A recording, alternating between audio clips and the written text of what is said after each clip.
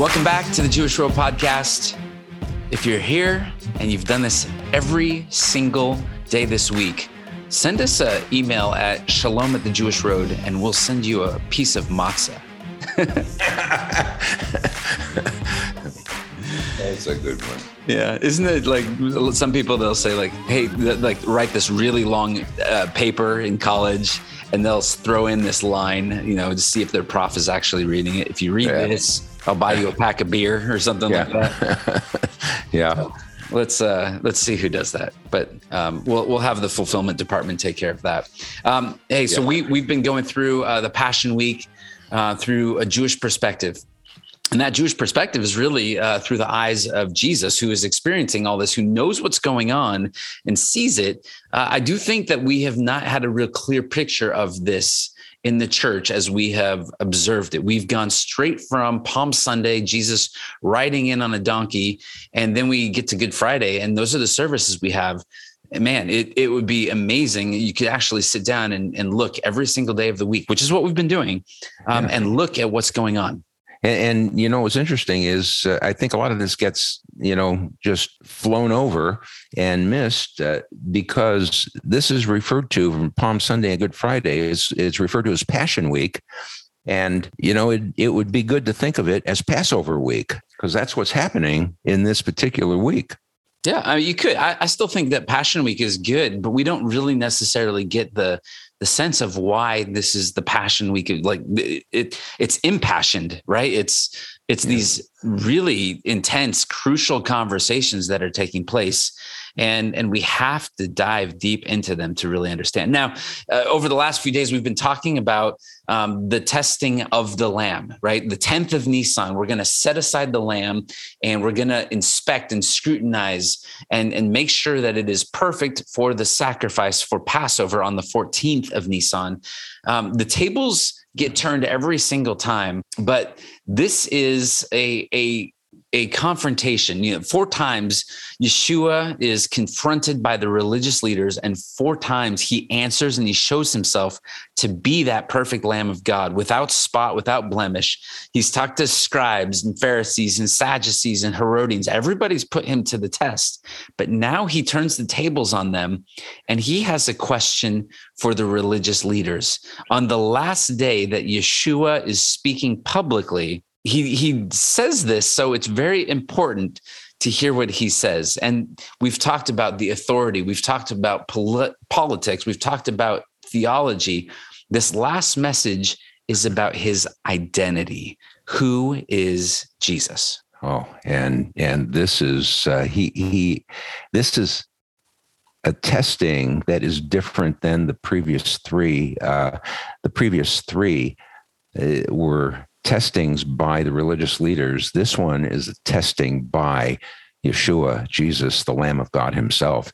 And in Matthew chapter 22 and verse 41, he says to them, "What do you think about the Messiah? Whose son is he?"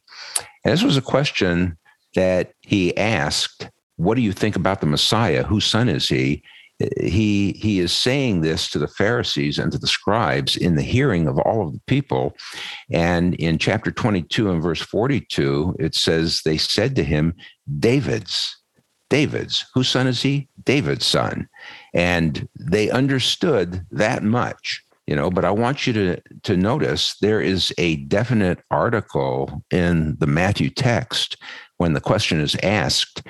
And it would read more like, what do you think about the Messiah? And he's distancing himself at that point, at that moment. And, he's simply asking, what is your view of the Messiah? Whose son is he? And they reply, David's. Yeah, well, so the answer is correct. He is David's son. That's true, but it just didn't go far enough. It was almost complete. There was a part of the answer that they leave off. And so he gives a brief exposition of scripture that leads them into the rest of the truth of his true and complete identity. And you have to go to Luke 20, and starting in verse 41, he says this: how is it that they say the Messiah is David's son? For David himself says in the book of Psalms, The Lord said to my Lord, sit at my right hand until I make your enemies a footstool for your feet. Let me read that again, because it's confusing. And this is a hard thing to get. This is a tough thing to conceptualize. Right. The Lord said to my Lord, sit at my right hand until I make your enemies a footstool for your feet. David calls him Lord. And how is he his son? It's a brilliant question, right? Yeah. I mean, no Jewish father would ever call his son Lord. So why is David calling his son Lord? See, Adonai in Psalm 110. And that's who Jesus, that's what the scripture Jesus is referring to. David is calling the Messiah both Lord and God.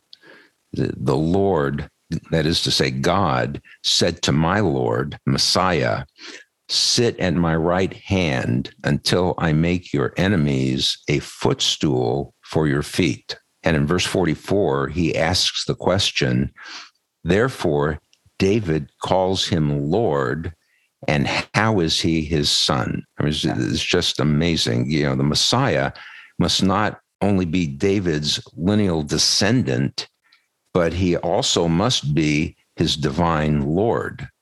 So here the Messiah, you know, is the son of David, but he's also the Lord of David. And the rabbis understood the psalm in a messianic sense, and it had its true fulfillment in one greater than David. This is according to the rabbis and their view of this text. Yeah, I mean, it's not that hard to imagine, right? Like, you are the father and I am your son, so I am part of your lineage. But don't you ever have those times when you look at me and say, my Lord?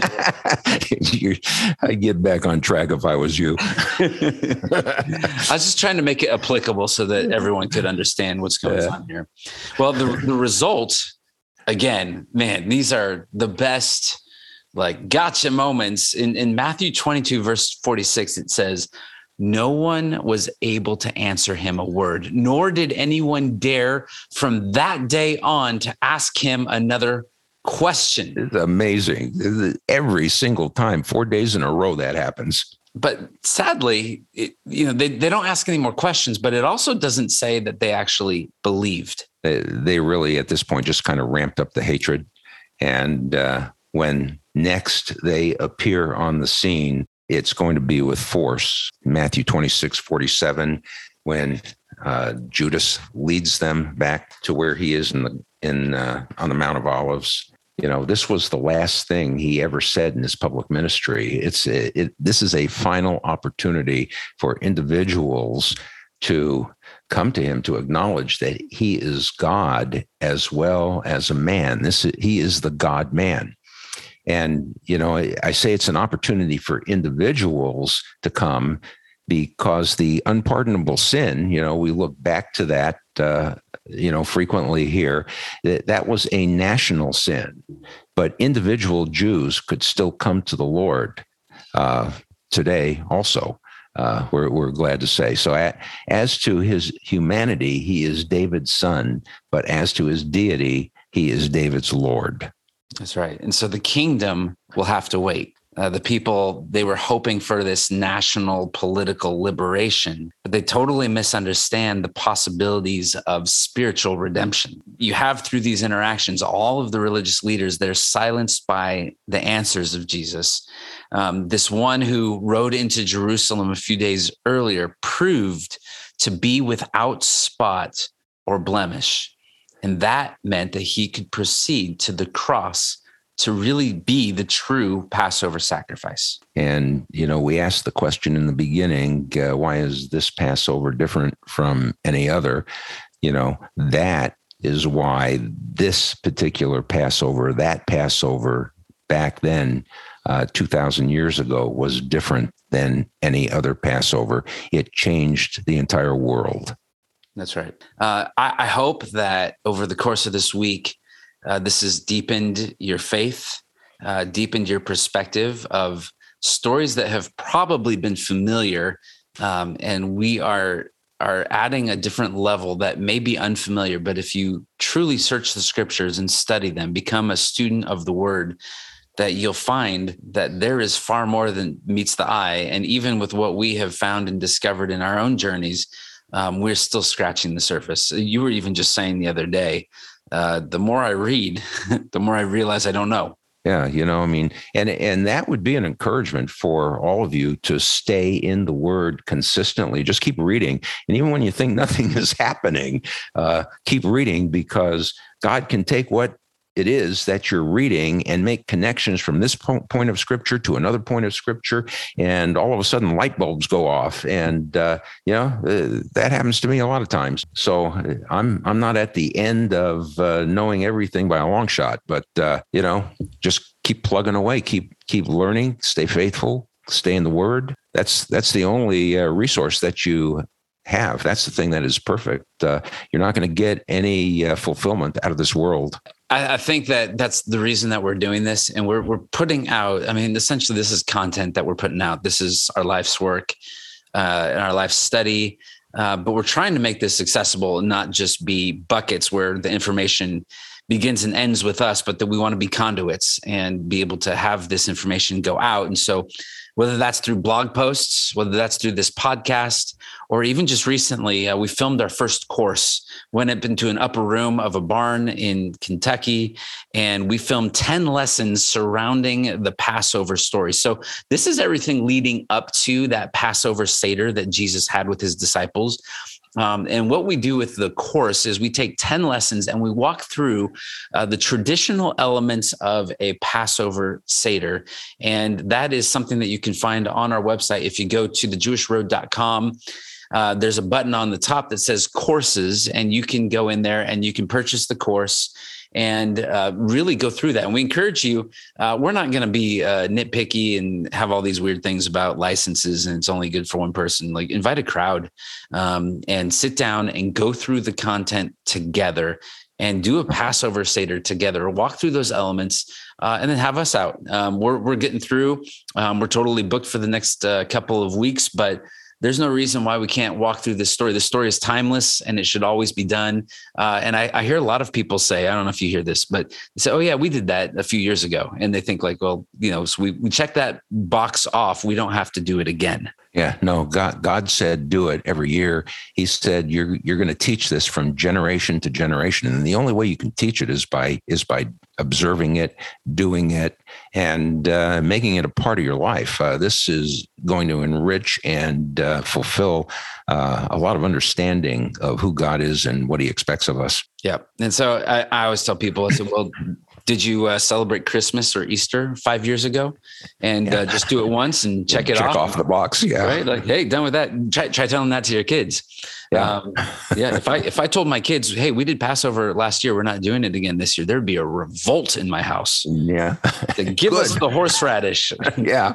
I know that we're doing something right if we do that. But I think it's maybe mostly about the matzo balls at this point, which you can't totally blame them. We hope that you find this helpful.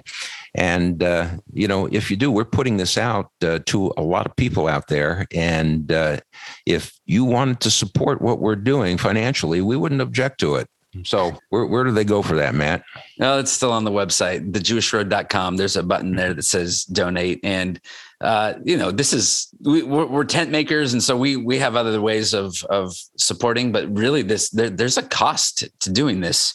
There's all these different, things you got to plug in and you got to pay for to really distribute things. So that was one of these beautiful surprises about starting a nonprofit. But thankfully, the Lord has been really good to us, and we're thankful for all of the different people that we've got to meet along the way and people who've joined us, which kind of keeps us going. And we'd love one day to just do this all the time. It's pretty fun.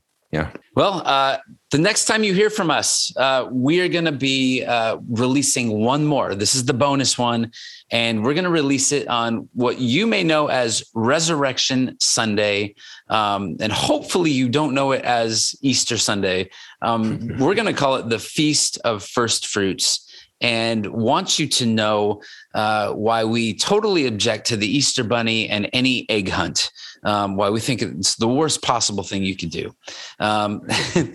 How's that for a lead? Yeah. There you go, boy. They're either chomping at the bit or running for the hills. Yeah, that's right. So we just split the audience, but we're going to talk about that and why this is such a significant thing. And then we're going to take a nice long nap. Yeah. Yeah. Oh, that would be good. Yeah. If only we could sleep when we put our head on the pillow, then that'd be even better. Thanks for listening to the Jewish Road podcast. We're so excited that you've been joining us. Tell some folks, tell some friends, and let's get a whole tribe. Let's get 12 tribes to be listening to all of this, and we'll get the word out. To not only equip and help Christians to make sense of the roots of their faith, but we really want to reach out to the Jewish people and help them to make sense of who Jesus is. So yes, that's it. That's why we're here. Yep. Until next time, Sha'alu Shalom Yerushalayim. Pray for the peace of Jerusalem. Shalom. Shalom. Shalom.